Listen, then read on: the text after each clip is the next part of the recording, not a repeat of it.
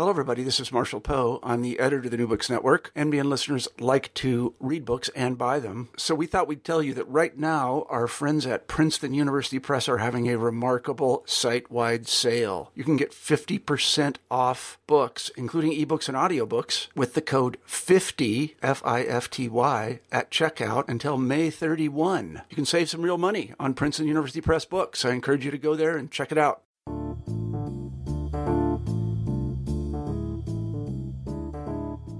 Hello and welcome to New Books in European Studies. I'm your host, Nicholas Walton. In every programme we talk about a new book that looks at some aspect of Europe and hear from the author. In this episode, that book is Germania by Simon Winder.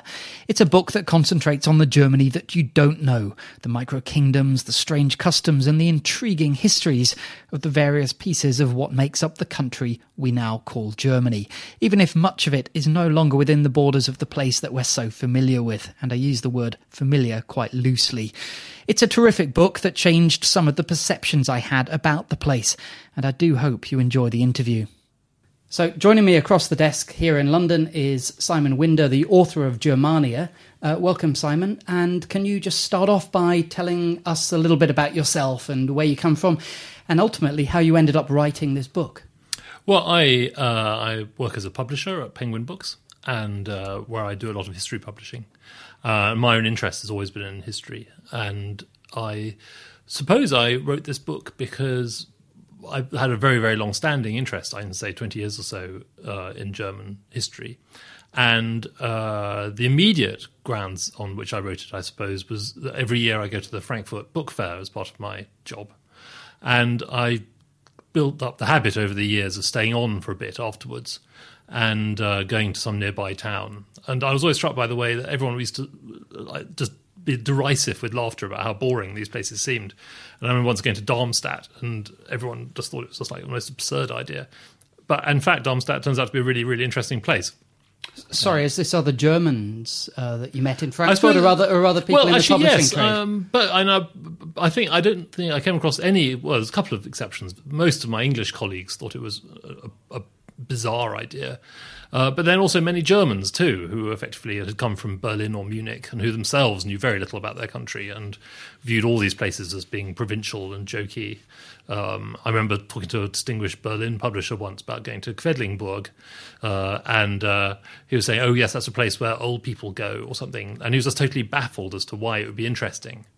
And I sort of sympathise. I mean, you could see how both sides there, well, not both sides, but both nationalities would have reasons for saying that. I mean, effectively, the English lost the habit through the two world wars of visiting Germany. I remember when I was growing up, my parents were driving around, and they, at one point, I think were driving to Italy from France, and actually they took a somewhat longer way round in order to make sure they didn't drive into Germany, because they felt it was not a good idea. And then similarly, I think for many Germans, I suppose that there has been this cult effectively of travelling abroad for so many years that either you hike in the woods or you go abroad somewhere. So the idea of internal tourism in Germany is quite limited in some ways. And so everyone had a reason for not being interested. And I rather liked the way that cleared quite a lot of space for me to be interested. So I could go to somewhere like Marburg or Mainz.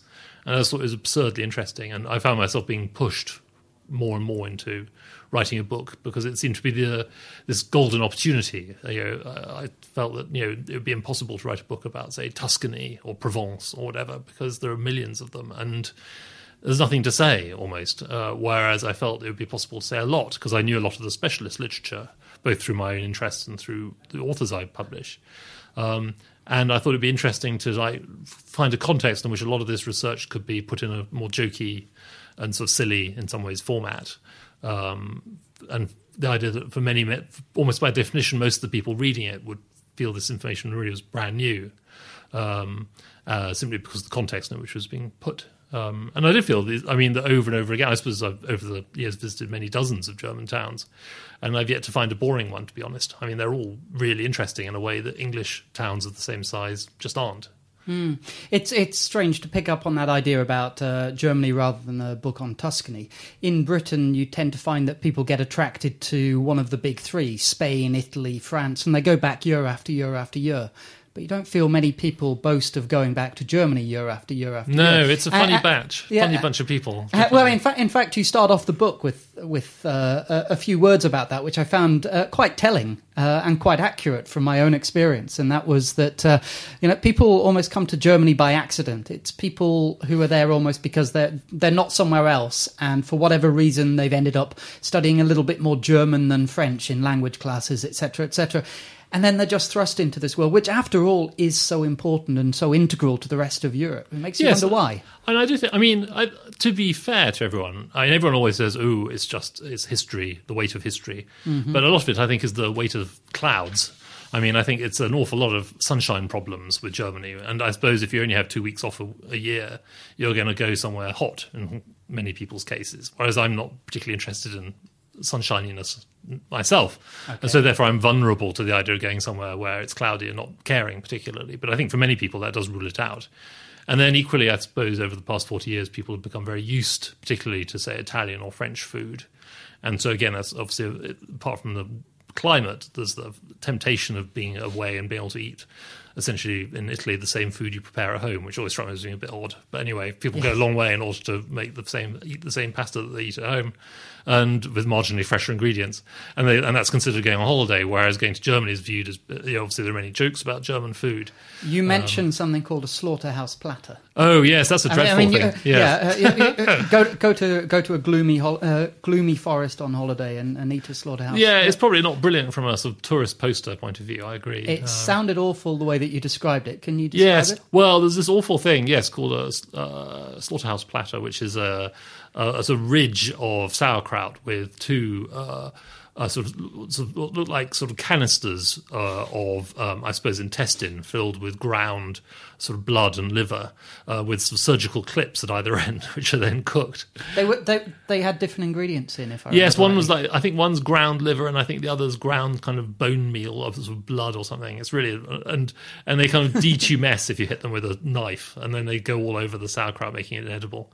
I would ask you what it tasted like. I had a couple of mouthfuls and I couldn't. Right, it's just dreadful stuff. Yeah. But it was funny to look at, so I took a nice picture of it on my mobile and things. But otherwise, that was his only real value, I think. Absolutely. Well, as a confirmed fan of Wiener Schnitzels, who could eat one just about every single day for the rest of my life, I'd be very happy. And cabbage as well. Yes, I think, to be fair, one of the great omissions is the fact that most German food's fantastic, and there's tons of brilliant things to eat in Germany, which essentially we just have no idea about here. It's simply not part of the stereotype. And everywhere you go, you have this potentially superb food. But of course, the other irony is that most Germans spend a lot of the time when they're eating out, they don't themselves eat slaughterhouse plates. They actually Greek or Italian or Chinese or Indian. There's no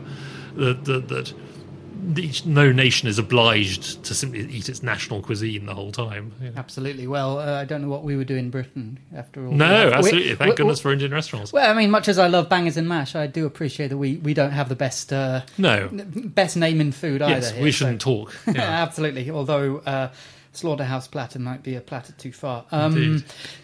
Can you tell me what it is that you actually find attractive about these towns? Because there is also an enormous variation. What is it that holds Germany together? It doesn't define itself in the way that a nice island nation does. So what is it? What is it that is Germany? I think the astonishingly different political history, as I suppose what is meant to kind of hold my book together. And I think that's something which people really, on the whole, know nothing about. Essentially, it's probably fair to say that since the late Middle Ages, England and Wales and later on Scotland have been a stable political entity with remarkably little anxiety about that. Whereas Germany is splintered into literally hundreds of small units. And indeed, Germany itself, you could say, has never really existed until the late 19th century. And so it was a large zone of generally German speakers, though with huge variation in that. In political units no bigger than, say, the city of Westminster or whatever, in many cases. And nobody managed to establish any real authority over that. It came from a kind of total vacuum of authority, a collapse in the power of the emperors, which meant that political units, which here would be something like Huntingdonshire or whatever, have stabilised as states. Now, they weren't full states, but they were pretty much independent in their day-to-day business. They taxed themselves, they had their own minute little armies and so on. And this went on for hundreds of years, and it means that each of these places tended to have a court, and therefore, because they had their own courts, therefore they had their own artistic life, their own religious life, and they competed with each other, and therefore it made many of these places very exceptional. And I think the origins of so many things which we associate with Germany, for example, the incredible university system, is based on the way that dozens of these states set up their own universities so that their university would be the best. And that's an entire the centralized London-based nature of Britain could not be more alien. And there are extraordinary little examples. I mean, there's this place called Prum, that was it, in the south, which was simply an abbey with one of Jesus's sandals in it. And the whole job of that little microstate was to look after the sandal and organise the pilgrimages around it. So it was a whole state called Prum. Prum, yes. I mean, it was tiny. How many people in... what are they, Prumians? Yes, I think it must be Prumians, I'd have thought. But there's a handful of monks and enough townspeople to keep the show on the road. Yeah. Or Quedlinburg's an interesting example, actually, because that's a very small town with a new town area, but the new town was built in about 1100, which from, I suppose it must be about 800 AD, I think that's right, was there to simply... There was a group of aristocratic nuns who ran this place. It was a sort of female republic, and the nuns' full-time job was to pray for the soul of Henry the Fowler, the great Saxon emperor. And the town was just large enough to provide the economic backdrop to allow them to do that, and and the state survived for about 800 years or something like that. So, it was incredibly long duration. These places were there, and they've left incredible artistic and cultural, historical remains behind them. Yeah. In a sense, we don't get the full picture because we're looking at Germany from the arbitrary point of 2012. Yeah. Whereas if we'd looked 150 years ago, for instance, it would have been quite a different place. Oh, absolutely. Yes. And therefore it's a sort of... There's a lot to be said in a way that it would be quite hard to write a similar book about this country, I think, because effectively this country is the story of probably of London and 4 or 5 major industrial cities. Yes. And then everyone else just in effect circulates in a safe and happy way.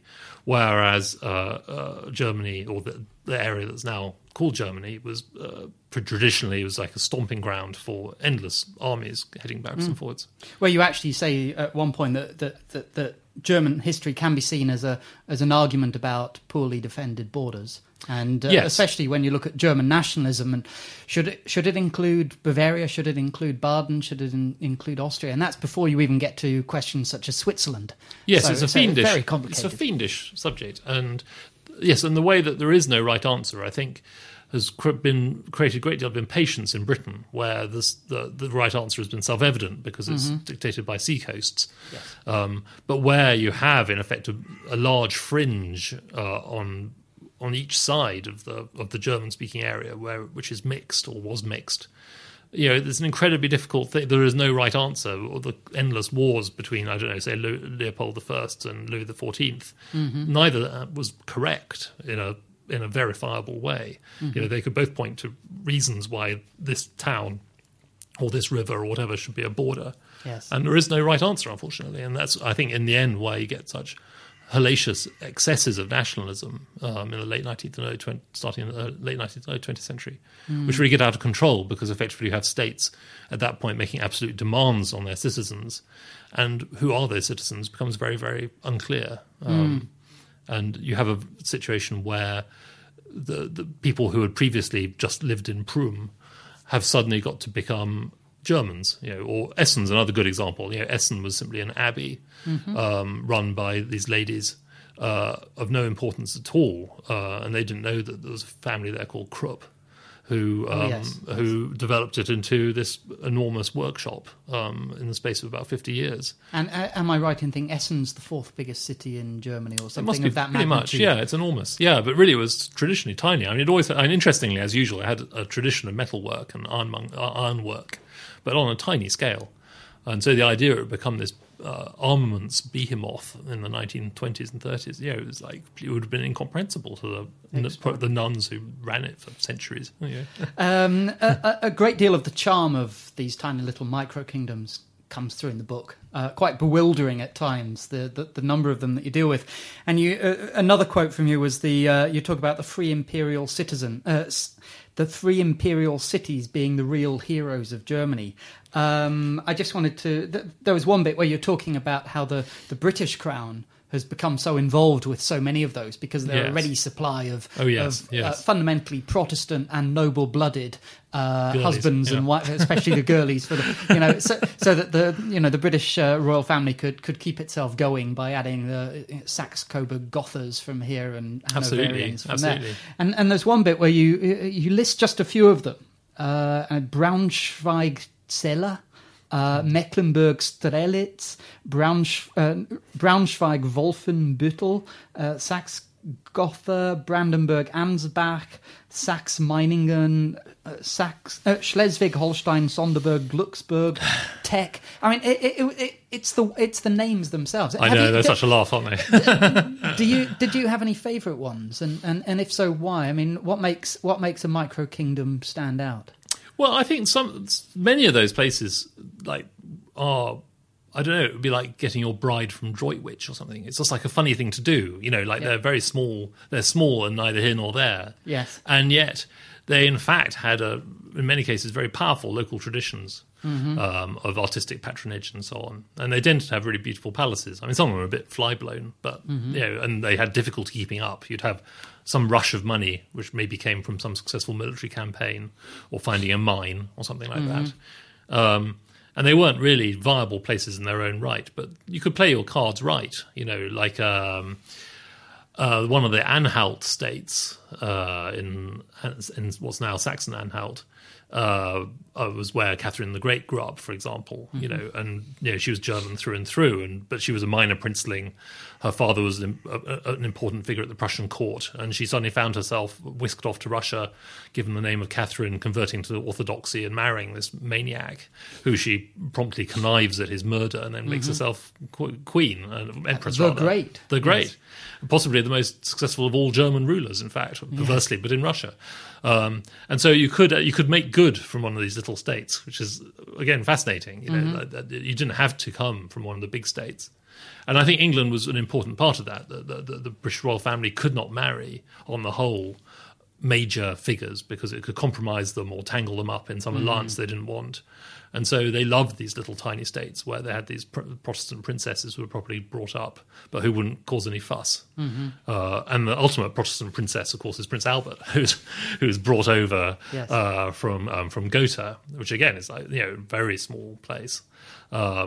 But he had all the right credentials, and again, it was easy for Victoria to marry him because it didn't matter. He could simply sire children, and none of his relatives could really get in the way, and so on. And it's odd how actually Victoria's children slightly spoil that pattern by themselves actually marrying quite important people. And so you have a sort of different pattern where the heir to the German throne, for example, marries one of her children, and so on. But yeah, overall, these small states are marvelous because they're marvelous because they're harmless. They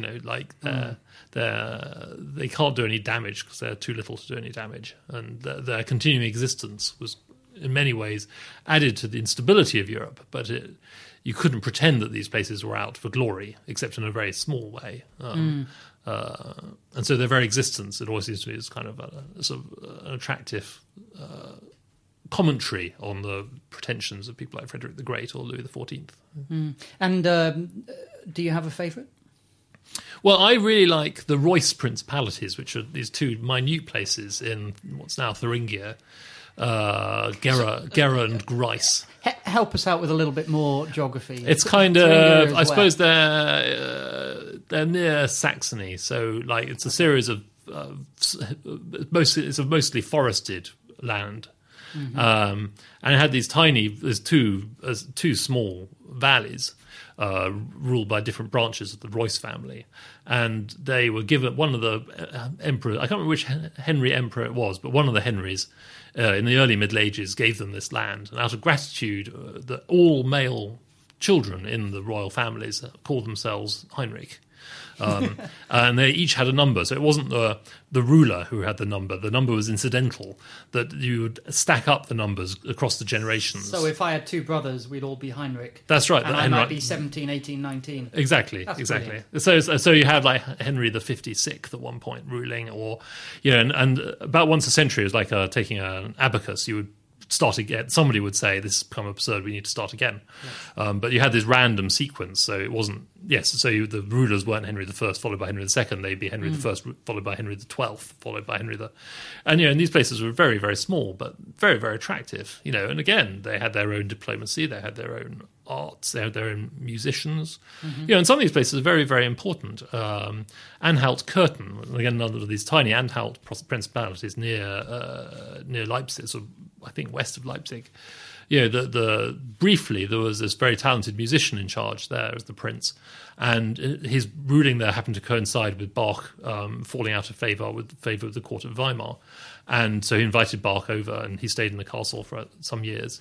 And because the prince happened to be a Calvinist, he was not interested in church music, and therefore Bach, while he was employed by... Oh, and also the Prussian court orchestra had been folded up, so the Prince of Anhalt-Curtin bought it, basically, and brought it in. And so Bach had... so the greatest composer in Europe had an incredibly good orchestra to work with and no musical requirements except secular ones. So he essentially invented secular classical music at that point, or many of his greatest works were written in this period. And it was just the accident of patronage. This tiny place, you can still go to Curtin. There's the castle where Bach lived. It's an incredibly glum place in some ways, but there's a great little Bach museum. And things like the Brandenburg concertos and things are all written there. And you think, well, that's an astounding thing. You wouldn't. There's no context which you can't compare that to anything in Britain. Yes, because you would never have that power of patronage to be able to attract. Exactly. So Curtin is genuinely important. And indeed you could say all the breaks Bach got in his life were all to do with the patronage of an individual city or an individual ruler.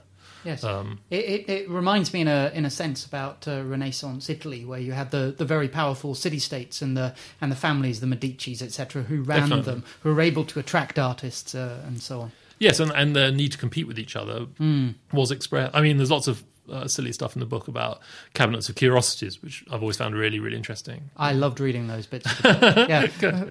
Various ways to put precious metal and eggs together. Absolutely. So you had these sort of lumps of like red coral or whatever that would be brought over the Alps. And they were really exotic by the time you got the long way inland. And they were used in all kinds of ways. But each of these rulers, again, they would compete with each other for the most elaborate ostrich shell table piece, or the most extraordinary coconut usage, and then they would miniaturize as well. There was a small group of bananas artists in Flanders, I think it was, who'd specialised in carving things like an entire crucifixion scene on the inside of a walnut, for example.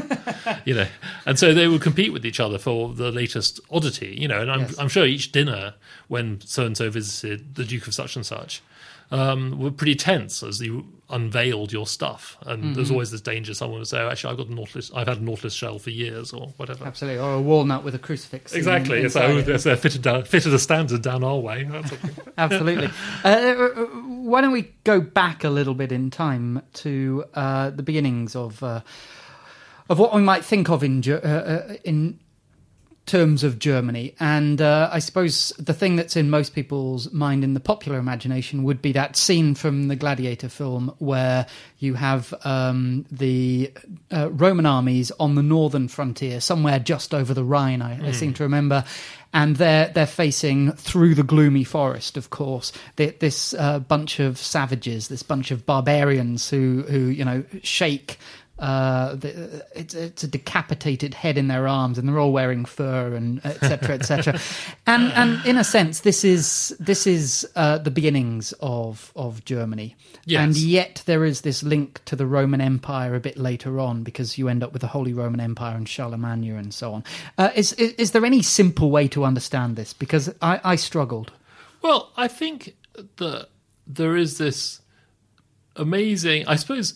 One thing that's really hard to imagine, but must have been the case, was when people like Charlemagne are there. So I don't know, 800 AD, I think. I'm very bad at dates. Just before the early Middle Ages, shall I say. In the time of Charlemagne. He really lives in a world really filled with Roman rubble. They're surrounded by, most of the towns are substantially depopulated, and they have been for a long time, and the population is very small. But here are these Frankish warlords who really are surrounded by a lot of Roman kit, much more substantial than now. And the sides of buildings would have been used as the basis for simple palaces and things like that. And they are all obsessed with this past that they're surrounded by.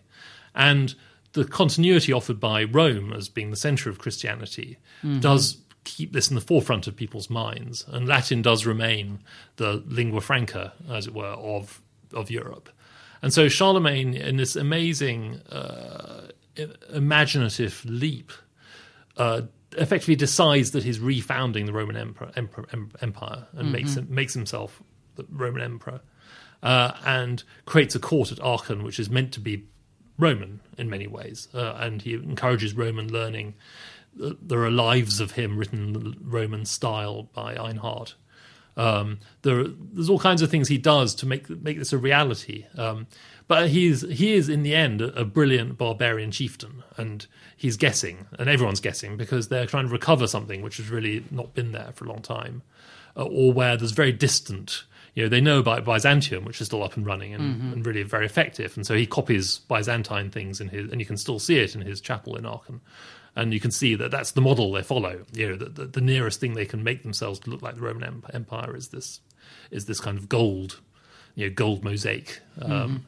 And it's an effort of will, really. That he's a genius at organising armies. He's a cultured man. He's probably illiterate himself, but he understands the value of literacy, and this coalesces around him. But what he's creating is a Roman Empire. Where the political borders we understand simply don't exist. These are, as I said, this is a thinly populated Europe with very fluid bands. And if anything, he's Belgian. They're all Belgian, these people. But there's no such thing.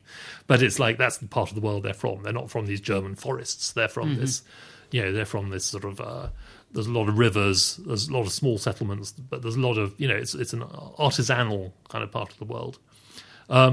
And I suppose it's really in the aftermath of it's the failure of his sons to maintain the empire and this plan to split the empire, which creates modern Europe effectively. That you create this the kingdom of the Franks effectively becomes the western bit, i.e. France. And then you have the central area, the kingdom of Lothar, which becomes Lorraine or Lotharingia or Burgundy, and various disguises over the years. And then you have the eastern bit, which is broadly kind of Germany. But no one thinks in those terms, and it takes centuries for these things to. Of course, work I mean out. we're looking at it with hindsight and shaping things into what things have become over the Yes, centuries. they happen to become that way, but Yes. of course they could have headed off in any number of directions, which we'll never know. Yes. And there's nothing intrinsic about Germany as a shape or as a thing. But then you have this amazing discovery in the Renaissance period of this genuine text, Germania, which is there's a single copy in this abbey of this genuine Roman account of what the people on the other side of the Rhine were like. And this causes an absolute sensation. And people who are at this point living as it's copied, and of course once printing's created, these Italian scholars effectively poring over this text, where we literally have no other source to check it against. So we don't know when it's made up, and we don't know when it's real at all. But it does implies there's a kind of community called Germany, which is these lands north of the Alps and Yes. and east of the Rhine. That's where it really begins. Yes, Yeah. with a certain family of languages. Which, Yes, and of course people are speaking all kinds of stuff, and Yes. and then you're set on this trail of what is Germany, and for many years Germany, of course, is a mass of small states, as we were discussing earlier, but it's united by this language. So people like Goethe, see a kind of community of language across these different states and don't care particularly at that level. You have these sort of cultural Germans, but then the ongoing example, particularly of England and of Britain and France, implies that maybe there is something rather pathetic about all these little tiny places. And in which case they can turn to Tacitus to say, well, look, here's this account of us as this people with particular characteristics, Yes. What if we, in effect, almost like copy that? But then in parallel with this is this funny thing about the Roman Empire. That somehow they're the inheritors of the Roman Empire in some way, which it just isn't true in any way, discernible way at all. There's a wonderful thing where Charlemagne, when he dies, is buried in this incredibly elaborate Roman tomb which they'd found, which has this. It's very beautiful, covered in elaborate carvings of various kinds, and clearly he chose it because it was the poshest Roman thing he could find. But in fact, it's some kind of Bacchic feast is actually being shown with like these sort of nude girls and satyrs and things running all over the place. But for him, it was good enough that it was obviously Roman and upscale. Whereas sometime after he was buried, he was reburied in something more Christian, because obviously it was rather embarrassing that he was meant to be this great Christian hero, and unknowingly he buried himself in this pagan tomb. But I think that's classic. That's typical of the period. They're really guessing. Yes. And over centuries and centuries, you get closer and closer to this ideology, which is more or less fabricated, effectively. I've often wondered about what it was like when a great empire such as the Romans disappears. I mean, here in Britain, for instance, we had a lot of Roman settlements, and what happened when it retreated? Were there farmsteads left over, whatever? And then trying to work out, well, what kind of mythology sprung out of these ruins dotted around. Yeah, I think it's incredibly difficult to say. I mean, I've been spending some time in Lusatia, which is a really fascinating part of Saxony, on the border with Poland. And Lusatia is really interesting because it's fairly clear that for many years no one lived there at all. There was it seems as though anyway, there was a terrible plague in Constantinople, which is well recorded, right at the end of the Roman period, and this spread. And it seems rather like, I don't know, say the interior of Western Canada, where most Indian tribes died from smallpox without anyone even knowing they ever existed. They were so thinly populated. It seems as though everyone was killed because the tree cover becomes complete for a couple of centuries, and it's very much sort of like Sleeping Beauty or something. Like the whole, quite quickly, if people die, their farms or whatever become engulfed in trees, and trees are like the enemy.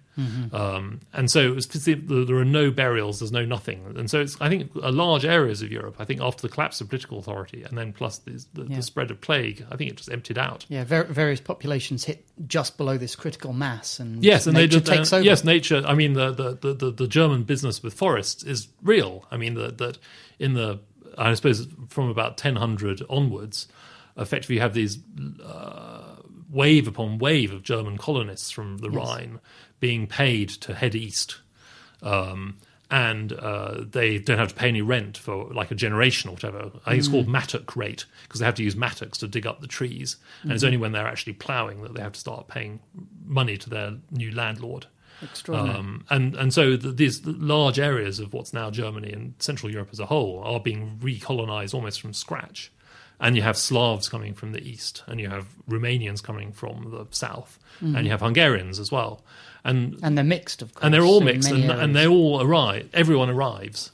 And so the later catastrophes of Central Europe are really based around the fact that there's a point where everyone arrives and they feel good about themselves. And in the 19th century, one of the great disasters is that everyone studies their own history, and they're not compatible. They all overlap. And often the natural borders aren't there. No, and because they weren't meant to be, because no one thought in those terms. Yes. So you have these places like Transylvania, which are a total mix. I had my honeymoon in Transylvania. Oh, good idea. And it was a Hungarian place that we were in, and you had all of the little Saxon settlements there. So-called Saxons. Yeah. I mean, they weren't Saxons of the Saxony that we know. And they all had their little lookout towers so that during the church services even, there's always someone scanning the eastern horizon for the Tartars and the Huns and the Mongols coming out of nowhere. I love the way that the menfolk who are on the edge of the churches as well, so they can man the battlements more quickly. And the yes, in the middle. the congregation of the churches, the seating plan so that everyone sits in their own place. Yeah, so that everyone knows where to spring up to the moment that a Turk is sighted. So, but Transylvania is maybe a perfect example of the problem because you have these German free towns, you have Hungarian landlords and Romanian serfs, and you have and a lot of poor Hungarians too, and then you have gypsies and Jews in effect interweaved. And there is no right answer. You can't say who's going to be in charge. There is no correct answer as such. And there are all kinds of massacres. Curious. I mean, I was reading about this curious one in the Middle Ages where, say, Krakow, for example, is substantially a German town. And I think it's around 1200 where all the Germans are massacred and it's turned into a Polish town. But it's a violent process by which the ownership of these towns becomes incredibly anxious, and people it's a tense. Everyone's on edge, but they, on the whole, get on more or less. But they get on in conditions of incredible, like external pressure. So the idea of being attacked by the Turks, for example, is sufficient to keep everyone good. But once that pressure's off, then you have really a terrible time trying to work out who should be in charge. Now, all of these, it's difficult to call them events. All of these trends, all of these things that happen bit by bit in various interminglings throughout the. Let's not get into dates again, but even before the Roman period, but all the way through to the late Middle Ages, the Renaissance, etc., and then the 19th century, the 20th century, and even the 21st century. People look back on this and they try and draw from it. And you mentioned at one point that the Middle Ages actually are quite a source for German polities over the centuries, and certainly by the time you reach, although in your book you quite definitely stop well before the Nazis, that's a well-trodden bit of history that in a sense doesn't interfere with the rest of the book. The Nazis are probably a perfect example of how you reach back into history and try and find all of the different bits and pieces and put them together in a way that suits you and shows that whatever it is that you're trying to do is correct. Yes, and I think probably the gloomiest aspect of the book is the way that, I suppose it's kind of saying, isn't this history interesting? But equally it's saying, isn't it terrible the way history is misused by people in charge? And the so-called lessons of history, or the wish to, in effect, match up to some earlier imagined historical ideal, are terrible in practice. They can be incredibly misleading and noxious. I was talking the other day to someone who's an expert on, of all places, Heligoland, which is a tiny island in the eastern part of the North Sea. It used to be British, didn't it? Yes, it was a Danish possession which the British nicked during the Napoleonic Wars, and then in a period of Anglo-German friendship, swapped it for Zanzibar. Yeah, I remember. That's why I heard about it. But but Heligoland, for example, like Himmler, during the Third Reich, apparently spent enormous amounts of energy on sending divers down around the base of Heligoland to prove that it was the Aryan Atlantis, and that it was the remains of this sunken continent from which his magnificent people came.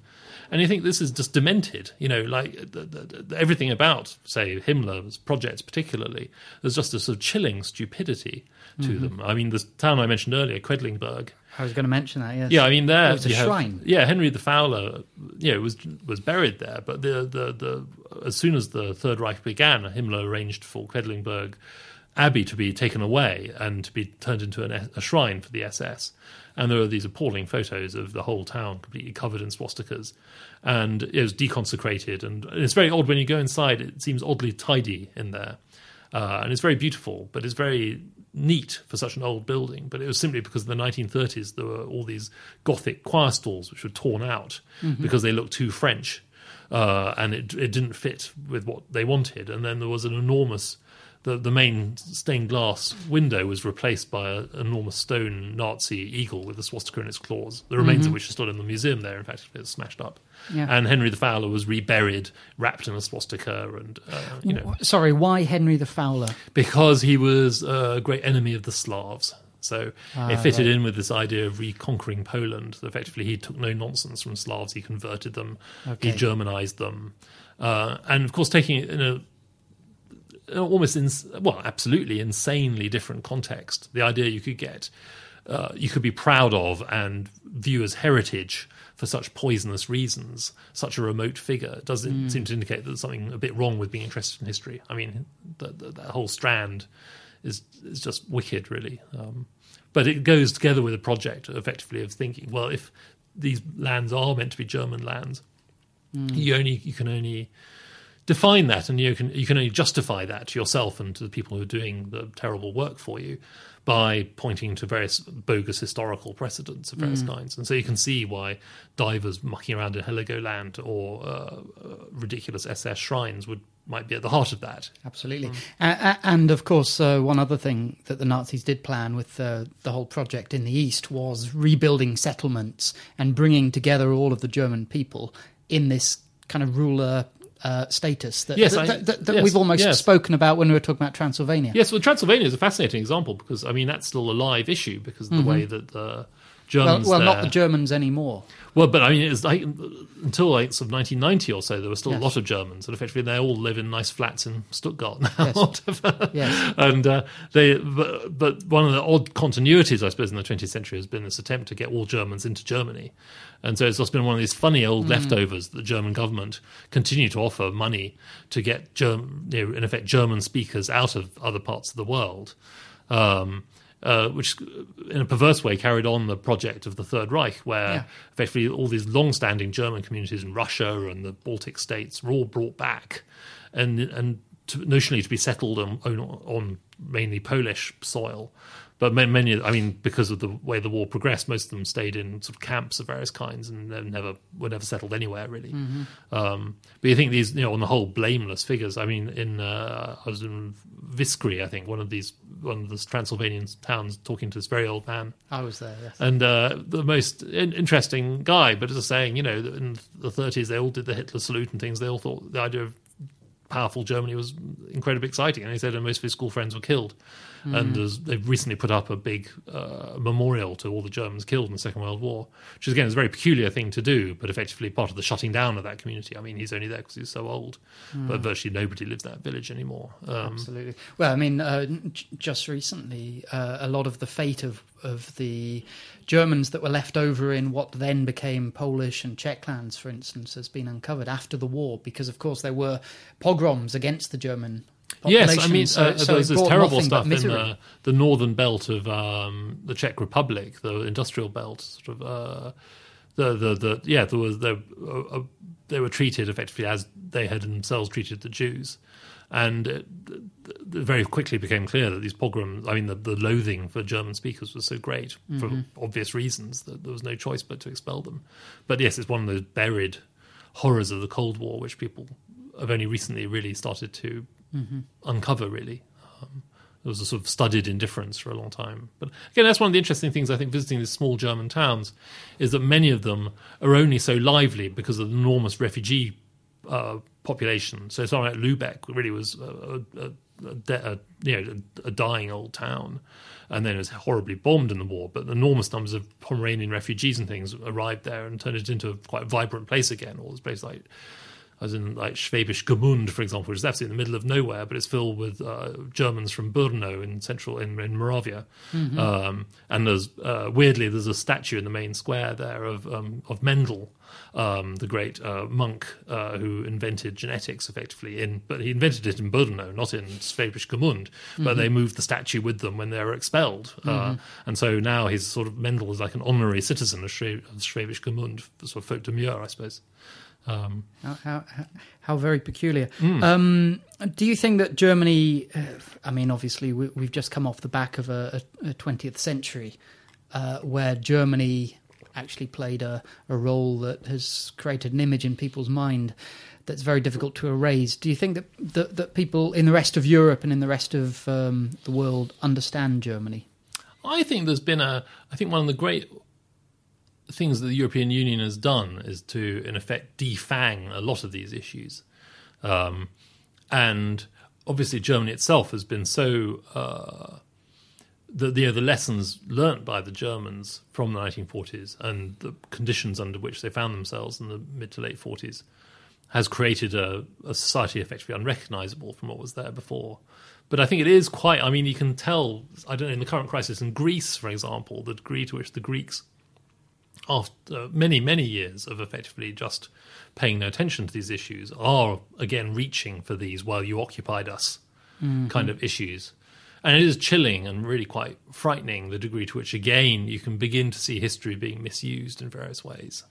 The idea that the Germans in the early 40s did horrible things to Greece, therefore, in 2012, they have some moral obligation to pay no attention to Greek debt or something like that. It's just such a weird sequence to for anyone to dare to say, effectively. But people do, because, as in the past, people reach for history for whatever's convenient. And it's bound to happen, but it's not good. Absolutely. And, of course, Germany's being forced into and partly naturally evolving into a far more proactive role than it has done for the last 20, 30, 40 years. And that affects how people see it as well. Yes, and I think one of the things I find quite frightening at the moment is that the issues around the euro suddenly are turning Europe potentially into a group of unstable great powers again. The idea that the London-Berlin relationship is now, if not unstuck, is certainly questionable. And the degree to which the leadership of all the European states effectively has been based around the idea of being more or less PR people or people who are just there to boost trade. You mean the politicians? Yeah, they're there to boost trade and keep the show on the road. But the idea that suddenly there are actual, genuine, and possibly unrecoverably difficult differences. I mean, I think, for example, when you think about, say, something like Ireland, which has been reduced effectively to a German colony, where there isn't, as far as I can see, there is no means by which Ireland can dig itself out from its current situation, undercurrents. And how long will the Irish be willing to submit to effectively an indefinitely impoverished future, or how long will the Greeks? It's none of this is Germany's fault, but effectively Germany's left holding the can for these things, and it's a very, very difficult. Germany, I think, is so naturally consensual and so naturally provincial, and suddenly it's being asked to take these fiendishly difficult decisions, and you can begin to see a narrative developing in Berlin and in Paris that somehow, in some way, this is the fault of Britain. And you can see it as a poisonous kind of sequence of events available. I'm hardly saying it's anything to do with war or something like that, but it's just no one, I think, is used to the idea of working with great powers anymore. And the idea of diplomacy as being something where you have to somehow finesse differences between different states has been managed at a very dopey level in Brussels. And suddenly now must be potentially at a much more serious level, where you're dealing with the fates of millions of people who are in really a bad way. And so in an odd way, I think my book has much more relevance than I intended it to. I mean, it was meant to be just an entertainment. Yes. But it does feed into these discussions about, well, how do you use history? What do we learn from history? And do you hope that more citizens of other countries, Britain included, start to forget about wandering off to try and find their 2 weeks of sun every summer, and then head off to try and find slaughterhouse platters? I'm sure they should. The beautiful churches and micro kingdoms, etc., that you describe in the book. I think if you, I don't know, like an obvious thing to do, just if you head up and down the Rhine. Which used to be the quintessential British holiday destination before 1914. So everyone, the original Thomas Cook tours were up and down the Rhine. You have these places like Mainz and Worms and Speyer, which are fantastic. They could not be more interesting. If you're interested in history and if you're interested in culture, they are unbelievably interesting. And one of the gratifications of this book has been I've had numerous postcards and things from people all over the place saying, "Oh, I've had a great time in X or Y," Absolutely. And it's just, I do like the idea that, and I suppose I'm very struck by the way that so many people go to Italy, or indeed even France, with being amazingly uninterested in the history of where they are. They might think the cathedral's attractive, and they might, but they have no sense at all of and then the political past the sun cream and back to the villa, and there's a kind of glass of yes, exactly. There's a kind of middle class rosé drinking straw hat kind of behaviour, which is just views these as being in effect an elaborate version of their own gardens, and it's always struck me as being a bit odd. I mean, it's just this massive streak, I guess, of British Philistinism, which is fine, But I think every country has it, but probably, But what you're talking about, I do recognise what you're talking about. We can see it here, but I'm sure nowhere else is better. But if you are interested in the way that history works, then Germany is just like a fantastic laboratory. Effectively, every period you have somewhere fascinating. There's this great place called Ingolstadt in northern Bavaria, for example, was the site of a siege during the 30 Years' War by the Swedes, who were invading Germany at the time. And the siege was unsuccessful, and Gustavus Adolphus, the great Swedish king, had his horse shot out from under him, and he survived a little longer and ran off and was killed himself shortly thereafter. But the townspeople dragged this damaged horse into the town and stuffed it. And it's still there, and it is extraordinary. You go there. There is the King of Sweden's horse. Yes, 360 badly years stuffed. Yes, it's all. Yes, it's all kinds of it's all sort of laced up and clearly very. It used to be, I think, the centerpiece of feast, the civic feast, and so you can see there's wine stains on it and things. It's a poor old horse, but it is, I think, one of the oldest animals in existence. It's astonishingly old, and it's just preserved for this kind of weird reason. Unfortunately, this also that was one of the reasons why I wanted to talk to you about the 30 Years' War. One, to try and make sense of it, because it was a particularly, it was a very much a continental war that not many Britons know about. No, and also it had such great anecdotes that you write in the book about. However, I am very aware that time is running along quite quickly. It's like your book. There's so much in it. You kind of get carried away. I will end, however, not by asking about the 30 Years' War, which we had another half an hour onto the interview at least, but just asking, are you working on anything at the minute?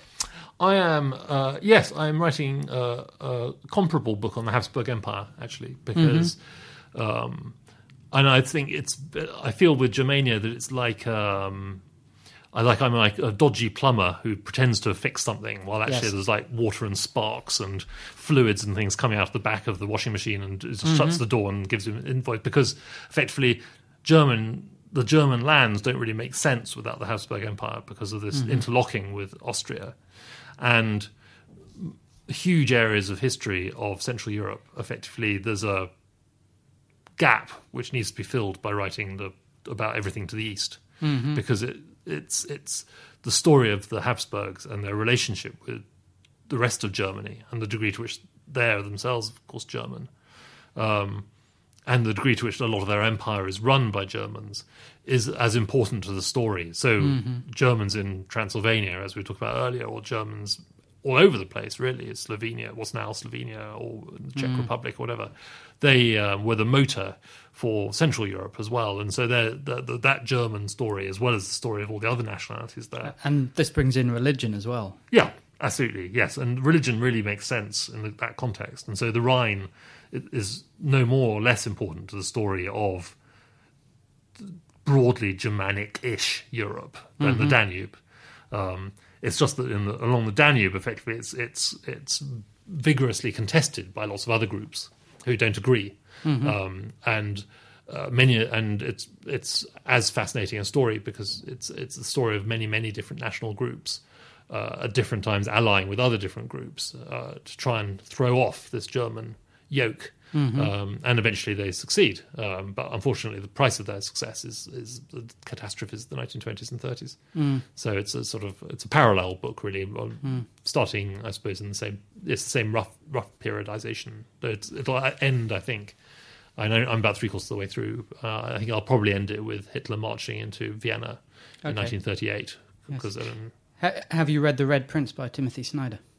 Yes, I have. Yes, terrific book. Yeah, there was a New Books Network interview with him about that as well, which was fascinating. Yes, and of course Bloodlands and all of that. But The Red Prince was specifically about how the Habsburgs ended up in the age of nationalism, and they had to sort of all disappear into their different ways to try and find a country that would sponsor them as their leader, and it was Ukraine and Poland. It's a hopeless bin-end story, really, of and also the funny degree to which the Habsburgs themselves were so even by the early modern period, they were so confused effectively about their identity that they were pan-European people, and so that many of them could speak Magyar or they could speak Czech very fluently in a way that, or even more confusingly, their correspondence might be in French. So it was like a very, very complex story. But of course, Vienna is, in the German-speaking world, one of the key hubs. And I was only able to talk about it in passing, really, in Germania. So it's like an opportunity to talk about these places. So. Sounds like an excellent book. I so. look forward to sending you an email and once it comes out and says and ask you whether you've got 45 minutes to spare. Well, anyway, I'd love to. Thanks brilliant. very much. Well, thank you.